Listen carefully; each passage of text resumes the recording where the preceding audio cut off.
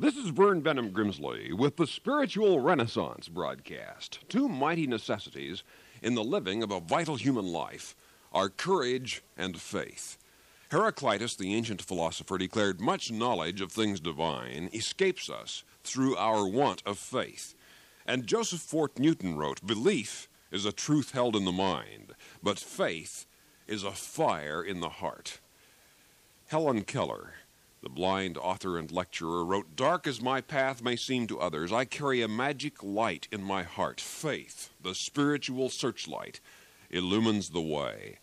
Although sinister doubts lurk in the shadows, I walk unafraid toward the enchanted wood where the foliage is always green, where joy abides, where nightingales nest and sing, and where life and death are one in the presence of God." That is magnificent, and that can be yours, but only by faith.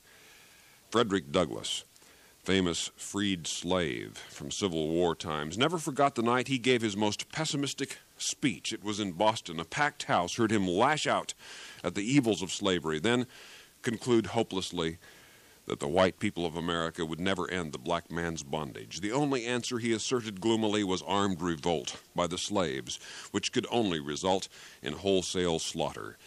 But then a gaunt, shabbily dressed black woman arose. In her enormously deep voice she roared, "Frederick, is God dead?" The startled Douglass, usually quick to retort to hecklers, was momentarily silenced, and the equally surprised audience was first to recover. An avalanche of applause swept away the despair which had enveloped the hall. If you not only know God is alive, but if you furthermore know God, then you are spiritually empowered to face any situation, no matter how discouraging it may seem to be, and face it in vital faith.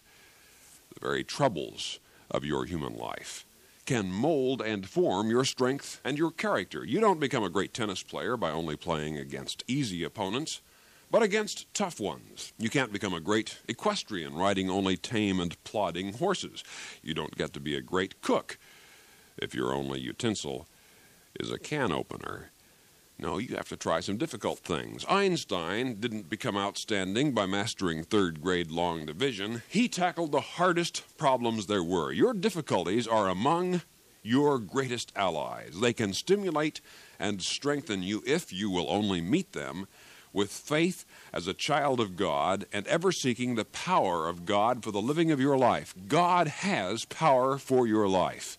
God's Spirit is in your mind to stimulate and inspire your thinking. And God loves you with a fatherly, lasting love, with an almost blinding affection, an incomprehensibly great love for you, and forgiveness and mercy, and newness of life beginning this moment, if in this moment you will have the faith to claim it. Time, perhaps, for a grimsly terrible parable. A certain man there was. He was not particularly perceptive, but he did notice one morning that the picket fence in front of his house looked extremely dingy, gray, and weathered. So he asked his neighbor what he should do about it. And his neighbor told him he should go get some white paint. That afternoon, the man obediently went downtown, paid $5 for a big bucket of white paint, came home, and waited.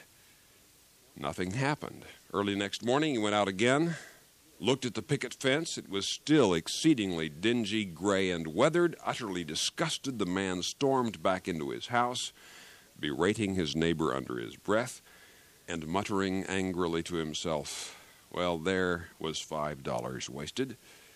End of parable. But those with ears to hear may recognize the truth of it, that religion, like a bucket of paint, is useless unless you apply it, because you have to become active in your faith. Benjamin Disraeli once said, "Action may not always achieve happiness, but there is no happiness without action." In the New Testament of the Scriptures, you do not read a book titled "The Dreams of the Apostles," the idle daydreams of the apostles. The apostles were the followers of Jesus. The wishes of the apostles. No, it's titled "The Acts of the Apostles," the book of Acts, because real religion always acts. Faith becomes such a motivating force in your heart, your mind, and your life that you become a transformed person and, in turn, a tremendous source of transformation where you are in the world as you are. Day after day during his voyage to America, Christopher Columbus made the following determined entry in his diary. This day we sailed on. There are days when it requires all the courage a man or woman can muster to do just that, to sail on, to persist in your purposes, to keep going on one more day. But with faith in God, all things, literally all things, are possible. Great men and women possess great purposes. Admiral Robert Peary wrote, "The determination to reach the North Pole had become so much a part of my being that, strange as it may seem, I long ago ceased to think of myself save as an instrument for the attainment of that end."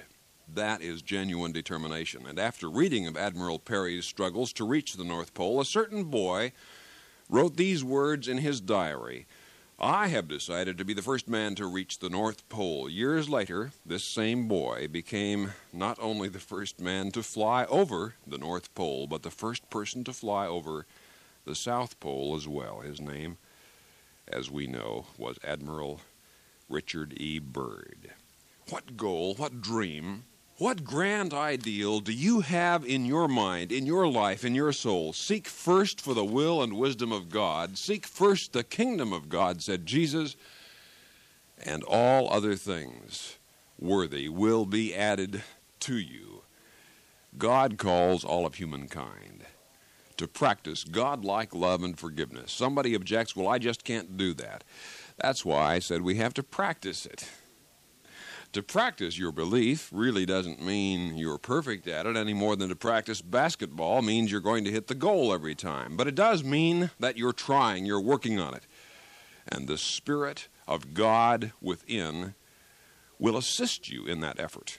There's a very real sense in which to practice your faith is like practicing a sport such as tennis. It means you're involved in working at it, but it doesn't mean you're perfect. Putting your religion into practice is like putting a junior high school band into practice. There will be mistakes and sour notes and blunders, to be sure, but at least you're doing it. And that is the important thing. So put your faith into practice, literally. Make it a part of your day-by-day life by giving your life to God and rejecting fear, living in faith. Fear is a reaction you have when you don't believe you're capable of dealing with some current or future situation, or when you believe someone or something intends to do you harm. Science can do much to counter fear based on superstition, but only your unyielding faith in the goodness of God can finally obliterate fear from your human experience. In the early religions, people believed in many gods, unpredictable pranksters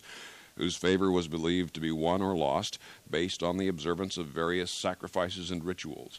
And many human misfortunes, including sickness, death, and bad weather, were believed to be the work of unpleased deities. Fear of angering some god caused early religiously immature people seriously to consider how the gods would respond to their acts. But through fear, people became careful, thoughtful, and even reverent. And in this way, human fear brought people to look beyond themselves for the causes of their experiences and the effects.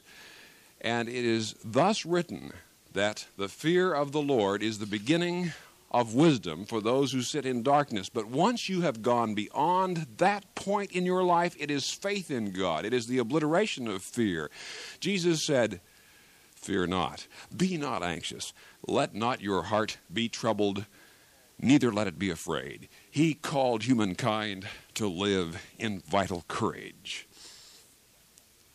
History records that over 100 years ago, the world's greatest tightrope walker, Charles Blondin, announced that he would walk above the thundering Niagara Falls with only the assistance of a 40-pound balancing pole. Naturally, the news soon spread like wildfire. Special trains from Toronto and Buffalo were run to bring the crowds who wanted to see this man defy death and the law of gravity. At last, the big morning arrived, June 30th, in the year 1858. An 1,100-foot tight rope had been stretched from bank to bank, and I shall walk across it, Charles Blondin said proudly. Suddenly, the voices of the great crowd were hushed as he began his breathtaking adventure. They watched him place one foot after another, until finally he placed both feet on the bank at the other end, the American side of the falls, and above the noise of the mighty Niagara arose the cheers of thousands of onlookers. But Blondin waved his hands in thanks, and then, calming the crowd, he shouted, "I don't want to go back to the other side by myself. I want to carry a full-grown man on my back." And who will volunteer? Understandably, not a single person volunteered. They all admitted that he could do it, but no one believed in him enough to risk his own life. Finally, in desperation, Blondin turned to his manager, a man named Henry Colcord. "Do you believe that I could carry you across?" "I have no doubt about it at all," he replied. "Then," asked Blondin, "will you trust me?" "I will," replied his manager. "Let's start," said Blondin. The 38-foot pole is balanced. The great rope tightens beneath their weight. Colcord mounts Blondin's back, and the two men move along slowly but confidently. They reach the center. All is well, but as they near the Canadian side of the falls, they pause. For a gambler who has a bet that Blondin cannot make it has cut the guy line, and the rope begins to sway fearfully. "Dismount," cries Blondin to Colcord. This he does, standing with one foot on the rope and his hands on Blondin's shoulders. "Harry," said Blondin, "you are now no longer Colcord, you are now Blondin. Be a part of me. If I sway, sway with me. Do not try to balance. We will both be dead if you do." Colcord climbs back on Blondin's back. The rope sways wildly. Blondin begins running. How he keeps his balance no one can understand, but he does. He does it. With Colcord on his back, he steps at last onto Canadian soil, the nerve-wracking experience over, and the spectators go wild with excitement. That was a true story. It really happened. And it is a perfect picture of the nature of trust. Faith in God is the highest form of trust you as a human being can exercise. It is putting your heart and your soul into the hands of God. Put your whole trust in God, for he who comes to God, he will in no wise cast out. And God loves you with a fatherly love. You can trust God perfectly as you have never trusted any human being on this earth. For God is ultimately trustworthy, and God loves you, and God forgives you, and God has new life for you if you will only have the faith in this instant just to believe that, just to accept that, just to lay hold of that, to appropriate that truth by your faith. You will never, ever be the same again. Trust God and give your life to God. It will be the greatest turning point in your human existence, and you can do it, and you can have it right now, if you will. Then write to us, will you? At the Spiritual Renaissance Institute, there's a reason for your life. And haven't you always felt it? Haven't you always really known it inside? There's a reason for your existence. God has a will for you.